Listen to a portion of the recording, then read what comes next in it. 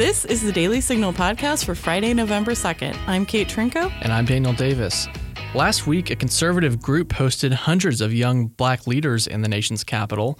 One of our colleagues, Troy Warden, attended the gathering, and he'll join us to share about his encounter with young black leaders who want to give President Trump a chance. Plus, it's early November, which means some horrendous people are already listening to Christmas music. We'll discuss that issue and why Starbucks is a chief offender. But first, we'll cover a few of the top headlines.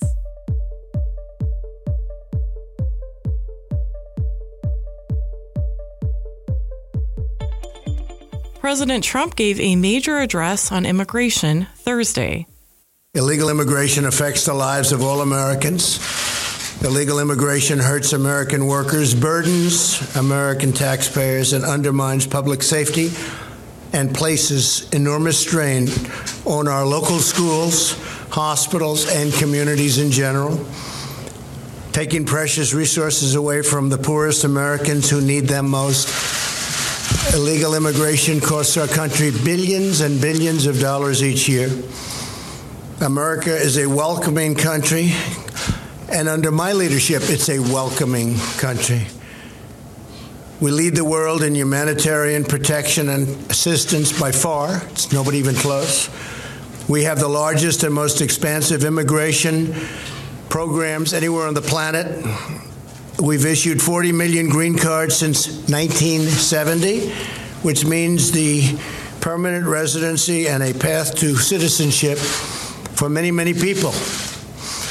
But we will not allow our generosity to be abused by those who would break our laws, defy our rules, violate our borders, break into our country illegally.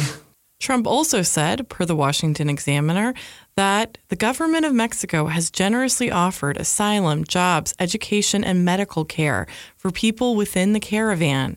But many members of the caravan have refused these offers, which demonstrate that these migrants are not legitimate asylum seekers.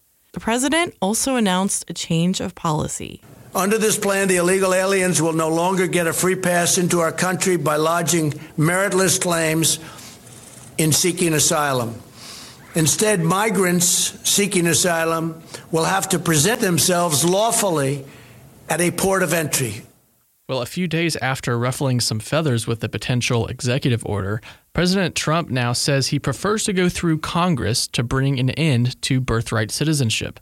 Initially, he had proposed using an executive order to end birthright citizenship for the children of illegal immigrants born on U.S. soil. On Wednesday, he said, quote, "I'd rather do it through Congress because that's permanent." Is the next UN ambassador Heather Nauert? The former Fox News host turned State Department spokeswoman reportedly has the gig if she wants it. That's according to Fox News, which cites an unnamed administration official as the source. Nauert reportedly met with President Trump Monday, presumably to discuss this. Well, the shooter, who's alleged to have killed 11 people at a Pittsburgh synagogue, appeared in court on Thursday, pleading not guilty to 44 charges. On Saturday, the man stormed the Tree of Life congregation in the neighborhood of Squirrel Hill. In addition to the 11 who lost their lives, 6 were wounded, including 4 police officers.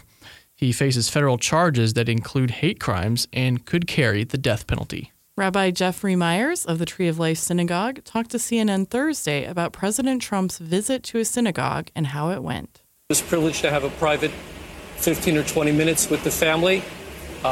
The president was very warm, very consoling, put his hand on my shoulder, and the first question he asked me was, "Rabbi, tell me, how are you doing?"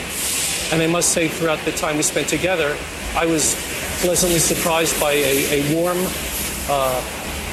and personal side to the president that I don't think America has ever seen. Well, relations between the U.S. and China are not strong at the moment, as the two nations are locked in an escalating trade war. But on Thursday, President Trump signaled progress on the trade front. He took a call with Chinese President Xi, saying on Twitter, quote, "We talked about many subjects with a heavy emphasis on trade. Those discussions are moving along nicely with meetings scheduled at the G20 in Argentina. Also had good discussion on North Korea," end quote. Well, the U.S. and China have been at an impasse, with Washington refusing to move forward with trade negotiations until China presents a proposal that addresses U.S. complaints about forced technology transfers and other economic issues. Who can be what for Halloween? While the holiday is over, controversy isn't entirely done yet. Today shows Al Roker dressed up as Doc Brown from Back to the Future. Roker, who is black, defended dressing up as a white character after an objection on, where else? Twitter. Roker tweeted, "I'm going to say this one last time, but the folks who get it understand and the ones who don't won't. I can be Doc Brown and I wear the outfit and wig and not change my skin color.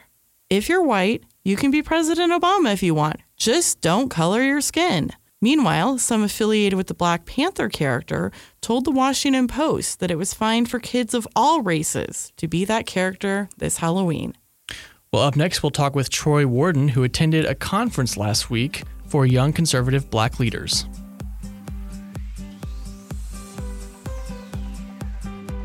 Do you have an opinion that you'd like to share? I'm Rob Bluey, Editor-in-Chief of the Daily Signal, and I'm inviting you to share your thoughts with us. Leave us a voicemail at 202-608-6205 or email us at letters@dailysignal.com. Yours could be featured on the Daily Signal podcast.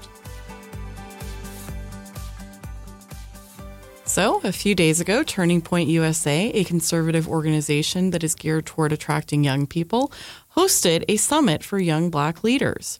Troy Warden, who is interning at the Daily Signal this semester and is a graduate of University of California, Berkeley, so definitely a total conservative here, attended chunks of the summit and reported on it for the Daily Signal. Troy, tell us some of what the event was like. Well, the event was electric, at least during President Trump's speech to the attendees at the White House. It was a packed room. The crowd was waiting eagerly for the president to appear. They chanted, "We want Trump." At one point, when Trump came on stage and delivered his remarks, there was the characteristic call and response that you see at Trump rallies. Attendees would yell out something about, say, fake news, and Trump would respond, usually in a humorous manner. So the attendees definitely enjoyed it. There was also some back and forth between journalists and attendees over political issues. They sometimes got heated, but they were always, in my mind, civil. Roland Martin, for instance, had a discussion with multiple attendees over issues such as abortion and welfare, that sort of thing. So all in all, it wasn't just a passive experience for many of the attendees or the journalists. It was always interactive. The following day, when attendees had the option to listen to numerous speakers at the Liaison Hotel here in D.C., I got to speak to some of the attendees, and we can go into more of that if you'd like. Yeah. I was just going to ask you about that. I mean, what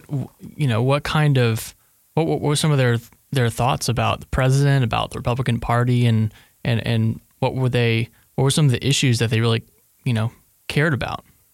Well, I think what my interviews with the attendees go to show is that Americans are not just diverse in terms of skin color, they're diverse in terms of ideologies, their beliefs, and their personal experiences. I had the opportunity to talk to all manner of persons, whether conservative Republicans, libertarians, students of the more philosophical bent. I spoke to all these people, and almost universally they told me they were at the Turning Point Summit not because they were enamored of Turning Point's specific ideology, but because they wanted to meet other young African Americans who had different points of view than most other people in the black community. And so I think that what Turning Point was doing, what they have achieved, is not a quote-unquote indoctrination, which a lot of the people on the left want to push. They're actually an educational venture. They were educating African Americans in the beliefs of other people within their community that they might not have otherwise had the opportunity to meet. I recall that Charlie Kirk, the founder of Turning Point, told me that some of the students had told him they had never been on a plane before, let alone be in the nation's capital, let alone hear from the president. So I think that what the students took away from the conference was not a series of talking points. They took away a bunch of connections and insights. Specifically, I met people who generally agreed with the president's statements that there is a culture of conformity in America regarding Black Americans. Black Americans are, they said, expected to talk and vote and think a certain way. And they're pushing back against that. Many of the people I met, I got the impression that they really thought of themselves as individuals and didn't much care for what other people thought. They wanted to express their beliefs without being attacked. I did meet individuals who had actually been assaulted before. I spoke to one individual who was at a Trump rally wearing the famous MAGA hat, Make America Great Again hat, and he had been punched and pepper sprayed. His story was chronicled in a Washington Post article, and he told me that he thought he was assaulted probably because of the color of his skin. He thought that the altercation would not have occurred but for the fact that he was an African American supporting the president. I also met people who expressed skepticism about Donald Trump and some of the other points brought up by the speakers throughout the conference. So make no mistake, the people at the summit weren't being indoctrinated. They weren't being told how to think. They were being educated, and they can obviously think for themselves. And I think the summit stayed true to its name. It really was a summit of leaders, people who could think for themselves.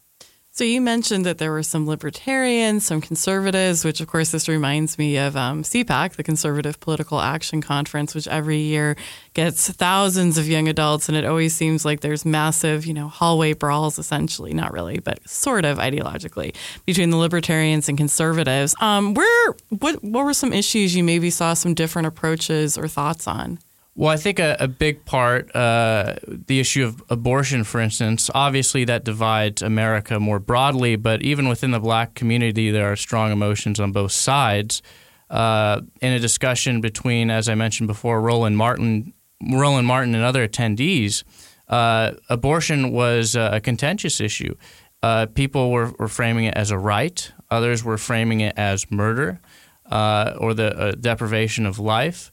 So I think that there really isn't a solid agreement within the Black community, a consensus on these issues. It's a matter of getting these voices heard. If the American public heard more from Black conservatives, they would realize that Black conservatives are not a monolith. They are, in fact, just as divided and diverse as the rest of the American public. Other issues of concern would obviously be the role of the news media. Many attendees expressed to me that they thought the news media had lost credibility with them. Even though they were skeptical of Trump, they said they were willing to give Trump a chance based on the media's reporting on Trump alone. One individual told me, "I'm skeptical of Trump, but if Trump were all bad, why is the media making up so many lies about him?" So in other words, it's not that people aren't skeptical of Trump. It's that they're actually skeptical of the media. And I think that, again, we can't take it for granted that a Democratic voting bloc, quote unquote, believes the media hook, line, and sinker. There are actually a lot of skeptical, thoughtful people in the African American community who have looked toward Trump because the media has overplayed its hand or has reported not in good faith. Well, you mentioned that these really are leaders. They were at a leadership summit. What kinds of aspirations did they express for their own futures? Well, here's the thing. Turning Point cast the summit in political terms. The president said that there were many individuals who possibly wanted to be president one day. He even asked that at the summit, and many people applauded. Many people raised their hands. There was definitely enthusiasm for future political aspirations. The people I talked to, the attendees I talked to, didn't necessarily have political aspirations. They were oftentimes students, they were government contractors, they were interns who dealt with coding. Keep in mind, a lot of these professions are typically liberal, but these people were conservatives or libertarians, and they are bucking the trend. So I think that even if not all the attendees had overtly political aspirations, I think that they felt the need to come to a conference in Washington, D.C. and hear the president speak and meet other like-minded individuals because their own places of work or their own environments, such as universities, simply don't offer them that kind of opportunity. At the end of the day, I think it's safe to say that these people are successful and they will go far. They certainly are in positions that pay well enough. And I think that nothing is foreclosed for anyone in America, and these people are the reason why, because there's no shortage of ambition. The first step to any kind of ambition, especially political aspiration, is to stand out and to stand for what you believe in, and that's what every attendee I talked to did. Yeah, and just so many great quotes that you got for this article. I think one that really stood out for me was from James Boone, 32 of Bowie, Maryland, who's a government contractor. And he said, quote, "You're supposed to be oppressed. You're supposed to be victimized by things like that. Didn't happen in your lifetime," which I thought was interesting. As we continue to debate in this country about the best way to deal with, at times, obviously, our shameful history on race, that was an interesting perspective. But I know that this conference ended up stirring up quite a bit of controversy, and that Kanye West said he was not involved with Blexit, which is about blacks exiting the Democrat Party. But that was after the conference. And did Kanye, who of course has met with President Trump, has been saying a lot of unorthodox things, shall we say, did he come up at all in your conversations? Yes, he did. Most people that I talked to were fairly enthusiastic about what Kanye did. They think he definitely was bringing attention to the issue of the idea that Black Americans are a monolith. They aren't. Kanye is a clear example of that, and he's known worldwide. Some people did obviously think that Kanye could have used a little, say, wordsmithing, or could have been more coherent and with a stated objective in meeting with the president. But most of the people, as I said, thought it was a step in the right direction. And I think that's what a lot of Black Americans at this conference are really craving for. They're craving for more leaders in the Black community who represent them. This is not just a matter of someone looking like them. It's someone who thinks like them, who believes in things that they believe in. And I think, again, this is just another way that the leftist narrative on Black Americans is being deconstructed. Black Americans don't just think on the surface, they think beyond skin color. And so if we're going to talk about representation, we should probably be asking more people like these attendees what kind of thinkers they want to see in various positions of power or in the media or even at political conferences. Black Americans who are conservative want to see Black Americans who are conservative represent them.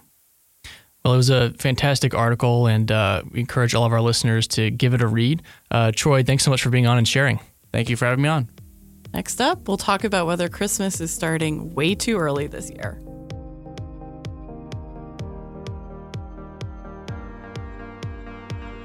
Liberals have pretty much cornered the market on 101-style podcasts that break down tough policy issues in the news. Until now. Did you know that every week, Heritage Explains intermingles personal stories, news clips, and facts from Heritage experts to help explain some of today's hardest issues from a conservative perspective? Look for Heritage Explains on iTunes, Stitcher, Google Play, or wherever you get your podcasts.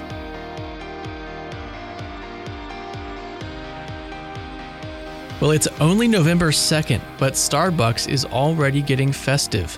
Starbucks unveiled 4 new cup designs for the Christmas season, all of which are a bit sentimental. There's a 2-toned red cup, there's a Flora cup with berries, there's the espresso houndstooth cup, and finally, this is kind of my favorite, the Stargyle cup, which is basically an Argyle sweater design with stars all over it. Kate, your thoughts on this year's cups?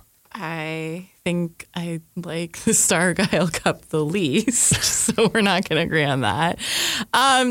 Look, I promptly got irritated as soon as I read this. I don't really care how Starbucks designs their cups. Well, okay, side note, I do think they could have done a better job. Like, I feel like if they were going for vintage designs, there were infinitely cooler ones in the 4 they picked. So I'm a little bit bummed out about that, especially because, they have money up the wazoo. They could afford, the best prints. Anyway. That is a side note. I don't recall them having their holiday cups out this early before. I could be wrong about that, though. No one in the office seemed to know one way or the other. So that isn't fact-checked. But November 2nd, we are 4 weeks away, 3.5 weeks away from Thanksgiving. This is too early. Christmas should not overtake Thanksgiving. Thanksgiving is one of the best holidays we have. It is something that, frankly, we could all use a lot more gratitude in our lives as Americans. There's a lot we take for granted. And part of the wonderfulness of Christmas is its brief duration. I don't think everyone would be so lovely if they had to maintain it for 2 months. So that's an interesting point you make, because we do sort of treat Thanksgiving now as like just the big gateway door to the Christmas season. You know, it's Black Friday. It's literally the night of Thanksgiving when you're supposed to be falling asleep on the couch watching football. Which I have written at least one op-ed against. Have you? Yes, I am very against. Black Friday is fine. I find it reprehensible that companies are asking people to work Thanksgiving night to start Black Friday early, and I find it appalling that people are leaving their Thanksgiving celebrations to go buy stuff, especially a lot of people who work in retail. They are working minimum wage or hourly wage jobs, and their schedules are all over the place. So it's unlikely that they and their loved ones all have weekends off. So getting time off together is rare, and I think they should have Thanksgiving. And for crying out loud, you can buy online. Just don't buy in a store for one 24-hour period. You can do it. That's true. Cyber Monday is becoming a much bigger deal, I think, than Black Friday, because you don't have to fight the lines. You don't have to be up at 2 a.m. Have you gone Black Friday shopping? Oh, yeah. I've gotten up at 3, been in a Kohl's at 4 a.m., lived my best life, drank a lot of coffee. Yeah, I'm not a big fan. I have found that, at least for what I want, the discounts aren't worth it. But I've gone, this is a embarrassing admission. I've gone twice, but pretty much all of it was for myself, because I wanted to get like a polo sports coat for $80 that usually costs like $300. Was it worth it? Yeah, I still wear it. Okay, well, I would love to know what percentage of Black Friday shopping is not for gifts. Yeah. I think that would be interesting, because I bet a lot of it is. Right, just stocking up on ordinary things. Well, I was telling a friend recently who was debating whether to buy a TV or not. Just wait until Black Friday. So you also reject Christmas music before Thanksgiving. You think that needs to... Well, I think this goes back to the larger point that Christmas should not be a 2 to 3 month season. Like, I think the specialness gets lost, and yeah, I think it overshadows Thanksgiving, which is and should be a legitimate holiday in its own right, but has a different spirit, a different reason than Christmas, obviously. But I also think, I don't know. It's sort of weird to me. And I mean, I do like Christmas decor and I do like Christmas trees, but like just looking at the sheer amount of Christmas decor available for sale and like noticing more and more like people are redoing their entire house. And again, I'm walking a very thin line here, so I'm not a hypocrite. But anyway, there just seems to be a level of obsession here. And yeah, I really think we risk sort of destroying maybe this magical brief moment. Because we're commercializing it? Well, I mean, come on, that's a complaint as old as probably, the Sears Roebuck catalog in the 1890s or whatever. But I mean, I just don't start it in November. Like, things are often more precious when they have a shorter duration. Yeah. Well, I always found that, the best part of Christmas season was the anticipation. You're waiting for Christmas Day, and the anticipation is almost better than Christmas Day, in my opinion. Really? Yeah. So growing up, my sister and I, we used to have I guess it was like a calendar that we would put little Velcro pictures you mean an on. Advent calendar? It was not Advent. We didn't do that. She's giving me that, oh, you're a Baptist look. No, sorry. I have nothing against Baptists. I just think, like, I feel like what you were using was certainly a ripoff of an Advent calendar. It could have been. If not one itself. It could have been. I hear you that you were not celebrating the Advent bit. It was a little calendar that we hung up that was the shape of a Christmas tree, and we would put these little Velcro things on the tree for each day, and we would always save baby Jesus for the last one and put him at the top. And then it was Christmas, and so each day would get closer and closer and closer, and it was great. It was anticipation. Yeah, no, I don't know. I always enjoyed Christmas Day itself. I mean, I think like Christmas night's a little bit sad, but I always felt like Christmas Day was just like between the church being absolutely gorgeous and then the presents and then that sort of like warm, cozy feeling of eating far too much sugar and like just sort of like you and your siblings all dying together. Yeah. It was just, I don't know.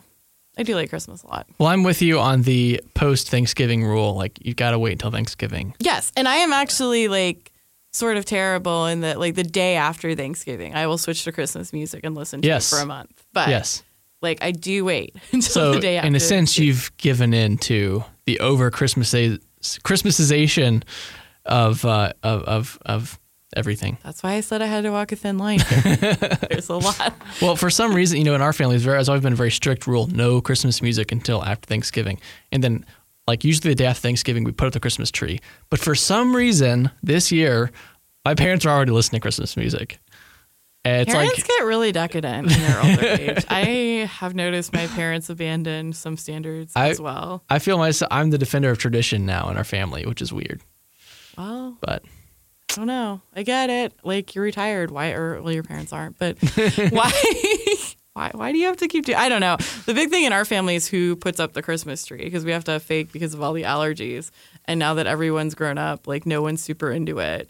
Yeah. But my dad is like, I had children for a reason, and it was so that I never had to do this. But I think he actually did do it last year. So thanks, Dad. Well, we will leave it there for today. Thanks so much for listening to the Daily Signal podcast, brought to you from the Robert H. Bruce Radio Studio at the Heritage Foundation. Please be sure to subscribe on iTunes, Google Play, or SoundCloud, and please leave us a review or a rating on iTunes to give us any feedback. Rob and Jenny will be with you on Monday. You've been listening to the Daily Signal podcast, executive produced by Kate Trinko and Daniel Davis. Sound design by Michael Gooden, Lauren Evans, and Thalia Rampersad. For more information, visit dailysignal.com.